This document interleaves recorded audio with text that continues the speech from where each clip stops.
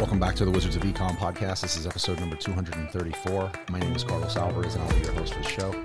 I am recording this episode on Thursday, September 22nd, a couple days before heading out. I'll be heading out Monday, actually, on the way to San Diego for traffic and conversion.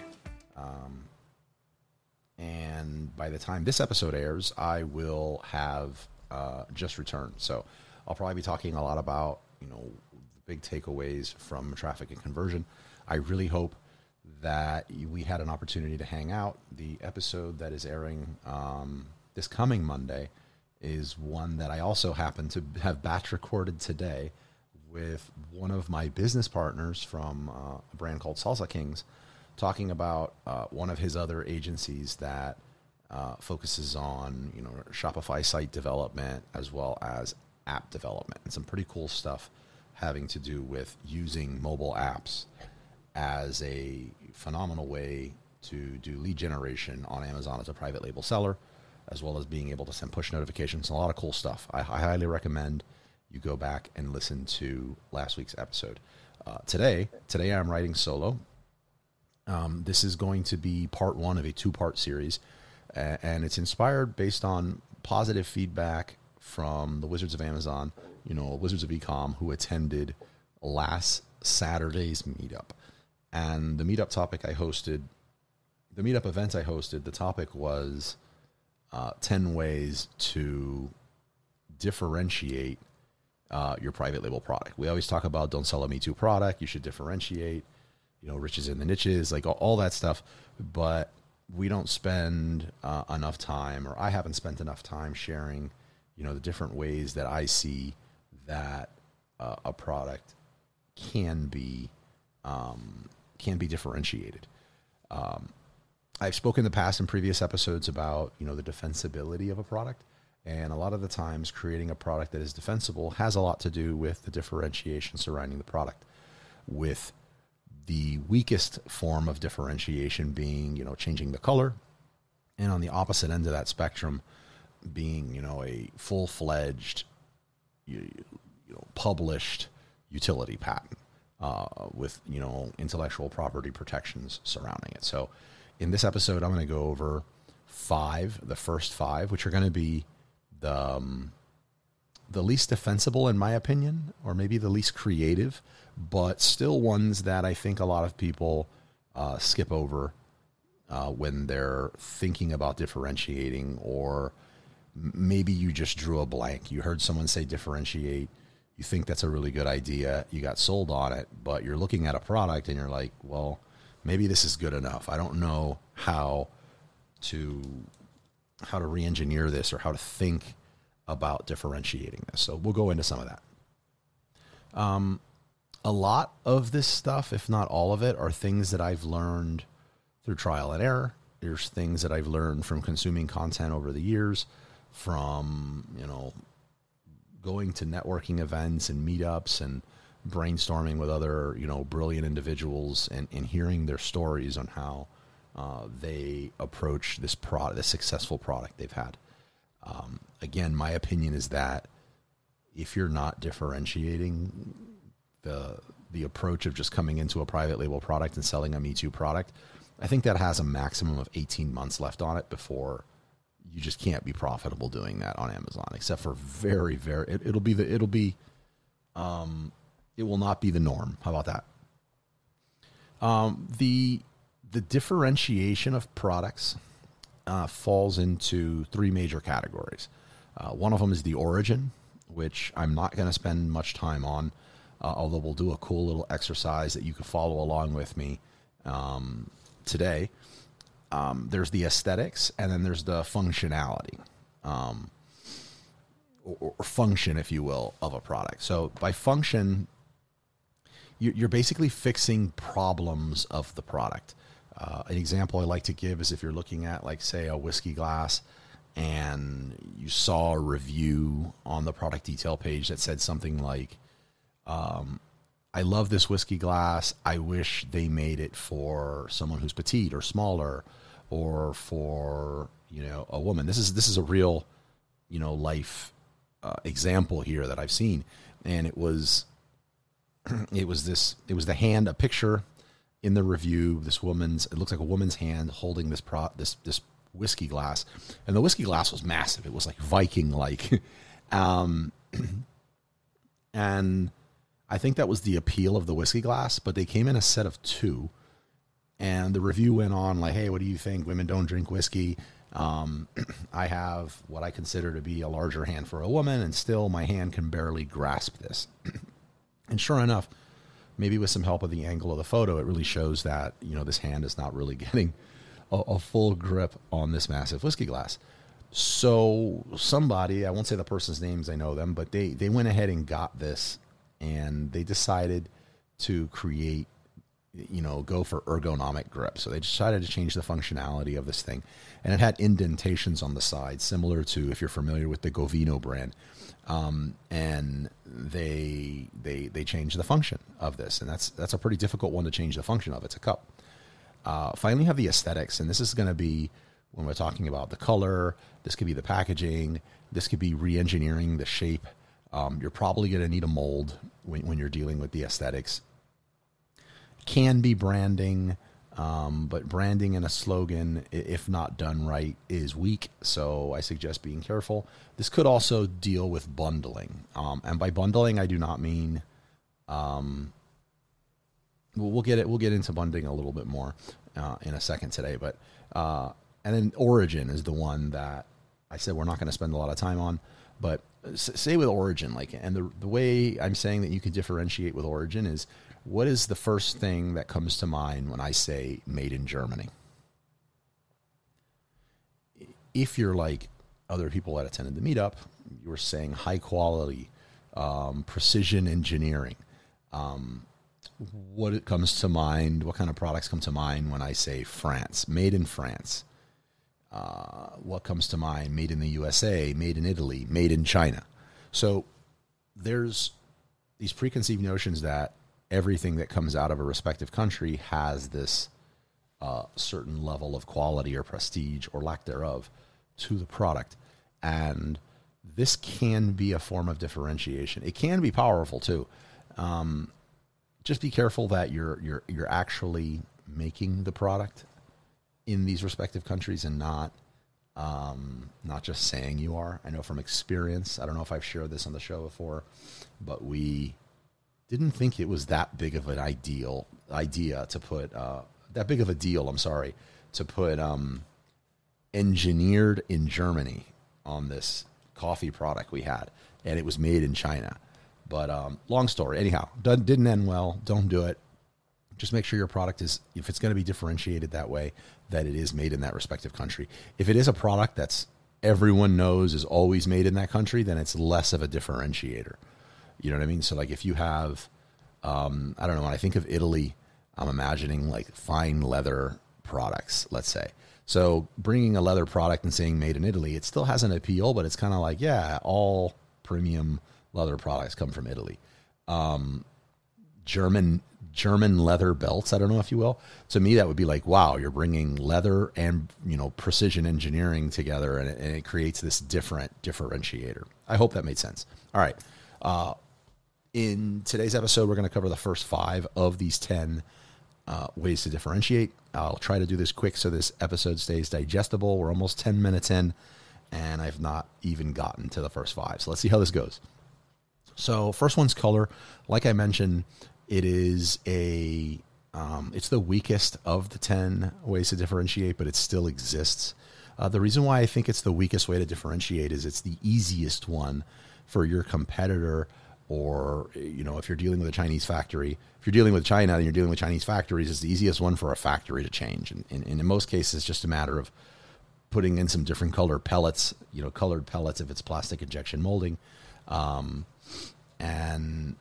And yeah, so you're changing the color of something. Like say you have an alarm clock, because I have one in front of me that I use for my Pomodoro stuff, and you have this like Pomodoro clock, and mine is red and gray, and you decide to do blue and gray. And let's say blue didn't exist. I think that's a good idea, but I bet you all of your competitors in the Pomodoro clocks that had red Pomodoro clocks, especially if you were inspired by their color to start yours, they're going to see this and be like, wow, such and such brand is doing amazing now with this, blue Pomodoro clock. Let's add blue to our list of variations. So the only situation I've seen where color was used pretty amazing, and I've not seen it copied, which is really strange, is Thrasio put out a case study about Angry Orange.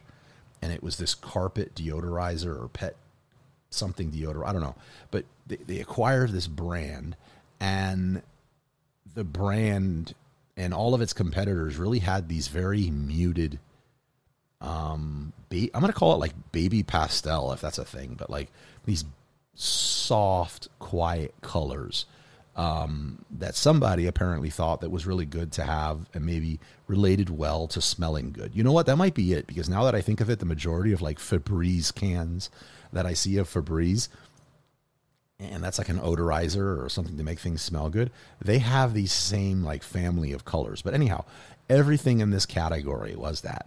And the, Thrasio, or somebody, the geniuses at Thrasio, decided to like change the name of this thing, and they changed it to I think they changed the name of the brand to like Angry Orange, and the color of the actual product that had this like carpet deodorizer was a color that I don't know if they created a new color, but it's Angry Orange. It was like literally, whatever you visualize in your head when you think of Angry Orange, that is the color of what this thing was.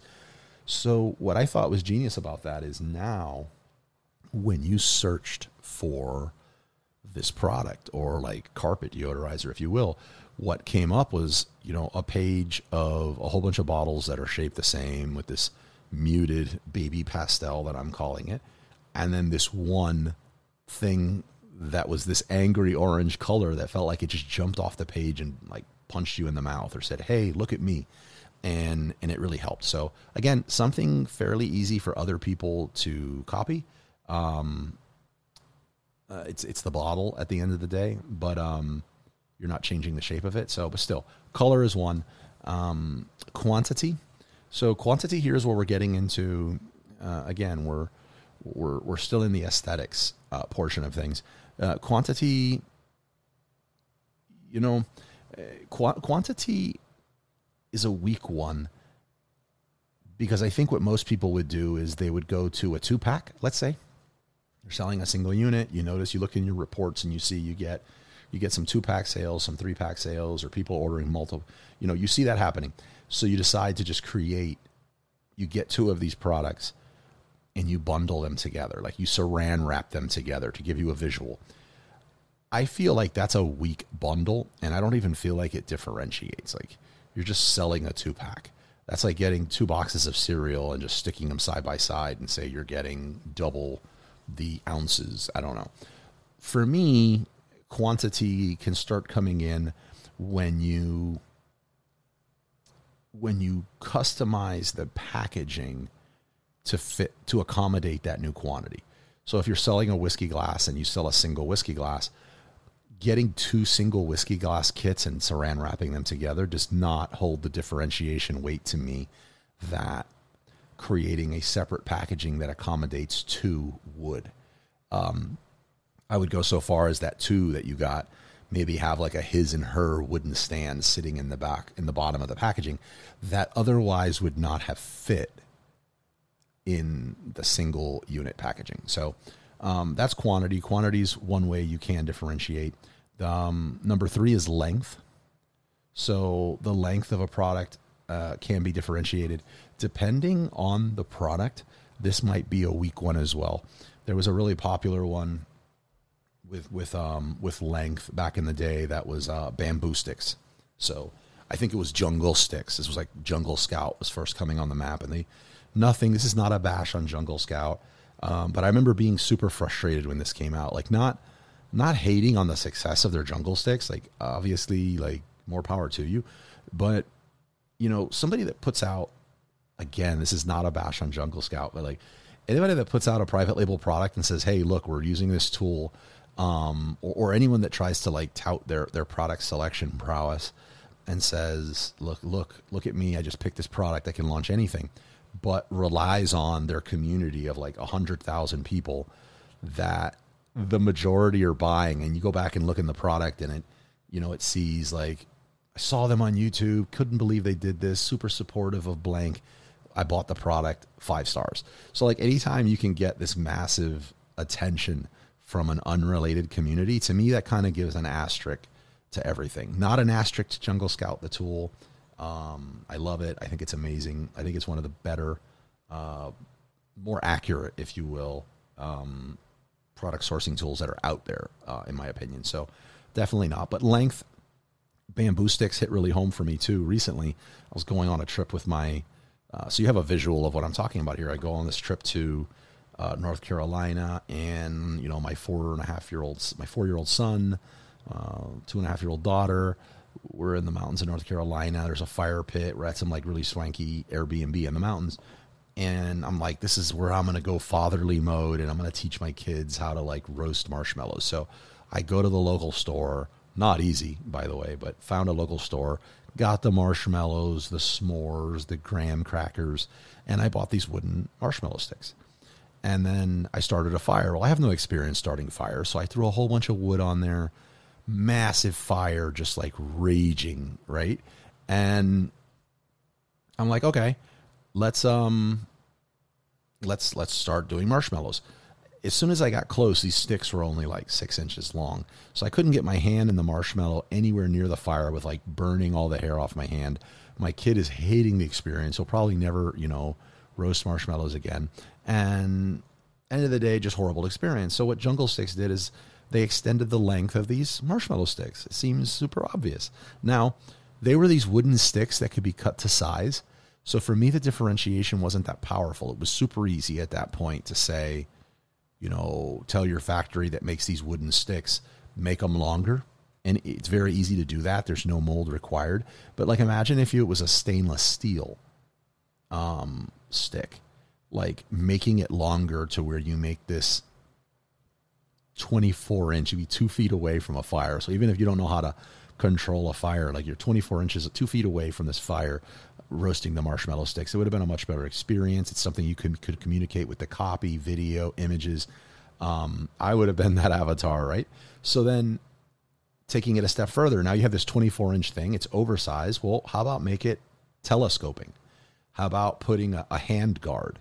And then in the meetup, when we were just openly brainstorming this and everyone was getting on board, I was like, how about turn this into like, how about go super niche and decide you're going to tap into like the medieval jousting community. If you've ever been to that restaurant, Medieval Times, where the houses, the horses are jousting in the middle, but like, why not turn this into like this collapsible jousting stick that stainless steel that you could put, you know, marshmallows on the end, but also has a hand guard, whatever it's called on a jousting stick. Protecting your hand. So you hit this super, super, super niche group of people that may hopefully also want to roast marshmallows. To me, that would be differentiating with length at a high level and much more defensible. All right. So number 4 is going to be shape. Shape is another one I think that people get wrong or they write off as maybe not that defensible or unique.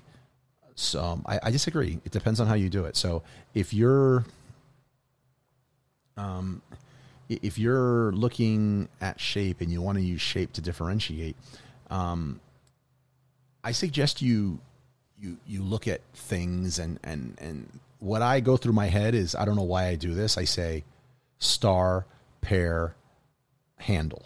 Like I've always done this exercise in my head. And what it is if I'm looking at it, what would this look like if it's a star? What would it look like if it was a pear or a fruit? And then if this was going to be an animal that would sell to the broadest amount of people, what would it be? So if I'm looking at somebody's water bottle, a thermos, and I'm looking at this and I tell myself, you know, star, pear, or you could say fruit, you know, star, fruit, animal. I tell myself, if this thing was shaped as a star, would this thing look good? And shockingly, it would. If you had this star, it was shaped like a freaking star, and it was your water bottle, and you're like, you're number one, you're the star, stars of Hollywood. Like, this would probably sell better than some plain shaped thing. You could sell it for more, and it would be a way to differentiate. What if it was a fruit? Like, what fruit could you turn a water bottle into that looks like it would like sell more? or like be very eye catchy. You'd ask yourself. I can't think of one with an animal. I mean, sorry, with a fruit. But I don't know. I guess you could do an apple. So like if a teacher wanted to have a water bottle on their desk and that whole, bring your teacher an apple thing. I don't know if that's still a thing, but maybe she could have her water bottle shaped like an apple so that it fit. An animal, that's an easy one. Like I want to get my son to drink more water. Give him a water bottle that has dinosaurs on it. Now, if I could get him a water bottle that was shaped like a dinosaur, like that's another level. So you can play with the shape of the actual product. And if you're dealing with a product that maybe you can't change, like say a spatula, think of, or glasses, right? Like I'm looking at my blue blockers right here. Think about how you can change the arms of the glasses. How could you change the shape of these? Like you need it to do a certain thing and kind of hook behind your ear with the glasses. But what if the rest of the arm was shaped like elephants? I don't know, like whatever somebody's into. Likewise, if you're looking at a spatula, you could totally change the shape of the handle. What if you made like all the handles of all your different cooking utensils be shaped like a Viking hammer? People that were into that would really want to get it. So, and it would be unique. So that would be a way to really use shape. The final one that I'm going to get in today is specific user pain points. So there's a really, really good example of this that was done really well by a friend of mine named Mike Jackness from Ecom Crew. I would say Mike has the most similar approach to me when it comes to private label, the approach to private label. And I've mentioned his show and his podcast. I've recommended it in the past. We talked about the knitting.com, process they're on, but with coloring books and a brand that he sold called Color It, it was pretty powerful how he approached it. So he didn't just say like, I'm going to sell coloring books. Okay, let me do print on demand coloring books and just get someone to crank out designs, because that would be a red ocean. It'd be a bloodbath. You'd die there. But he actually went in and just looked at the pain points surrounding people that are using coloring books. So he realized, people that were lefties, using the coloring books didn't make sense. That people that were drawing in their coloring book, they didn't want their color to bleed through or leave all these like nasty indentations on the back of the page where the next thing you colored would be. So he made sure that, none of the actual coloring designs would be front and back. They'd all have their own pages and they'd be a quality page. And then finally, there was the borders. Like you couldn't really color everything because the border of what you were coloring went into kind of the spine of the book. So he solves all this and he turns it into this, spiral coloring book that you open top to bottom, accommodates the lefties, quality pages, no bleeding, solves all of it. So like this is a way of differentiating on a very difficult product based on knowing what the pain points are from the person that's using your product. Another category right now that I think is ripe for people to get all over right now, on the Amazon space, I see several opportunities for 8-figure businesses in this space right now. And that has to do with functional clothing. So creating chic, sexy, functional clothing, not hospital gown looking stuff for the example I'm going to give, but, imagine somebody has a port and they're going through chemo or something. It doesn't mean they want to walk around in like these drab colors. They still want to feel good about themselves. But, imagine like the embarrassment you got to go through, like every time you got to take your top off or you got to remove an article of clothing. Think about that. If there's something you need to do to get treatment or therapy on regularly, and it requires you to remove a piece of your clothing, how could you solve that without having to do that? So in this case, imagine a pocket that looks like a pocket, but also doubles as you would never know it, but you could kind of open this pocket without taking your shirt off and expose a port, let's say. So functional clothing would be something, you're understanding the pain point of the users. So you're differentiating a common everyday product to accommodate for something. Like, so think of things, anyone that's handicapped that deals with certain issues, what are, based on their pain points, what are things that you could do differently to a product that would accommodate? Anytime you're dealing with anything that has to do with index cards or learning, think about how could you make it easier for a teacher to teach this to a group of people? So maybe that's putting the answers to something on one side of the index card or the other. So yeah, Ramon, a friend of mine, which I'm obviously not going to share what the product is, he solved this in a really cool, simple way. So it doesn't have to be this super expensive, complicated way. He solved something where he realized, like, what is the thing that everyone's talking about and everyone wants to know about, and that surrounds, board games in the family. Like, how could somebody come up with something to solve for this? And he did. I think it was genius. If he's listening, Ramon, if you're listening to this, last compliment you get for the year. But look, those are the 5 to recap: color, quantity, length, shape, and specific user pain points. In my next episode, which will be coming out next Monday, I'm going to go over the next 5, and they are a lot more in depth. These are some of the easier ones. These are like something you could totally treat this as an exercise. Go to your product and say, hey, if I was to change the color of this, or if I was to add a color, like, what would it be, and how defensible would it make it? And do the same thing for quantity, length, shape, and specific user pain points. Huge thank you for sticking with me through this. I try to get everything into a single episode, but I'm really trying to make these episodes a lot more digestible for you, a lot more actionable, and I hope I achieve that with this one. The second part will be coming next Monday. I look forward to I'm excited if we got to hang out in Traffic and Conversion last week. Much love. Keep crushing it in your business, and we'll talk.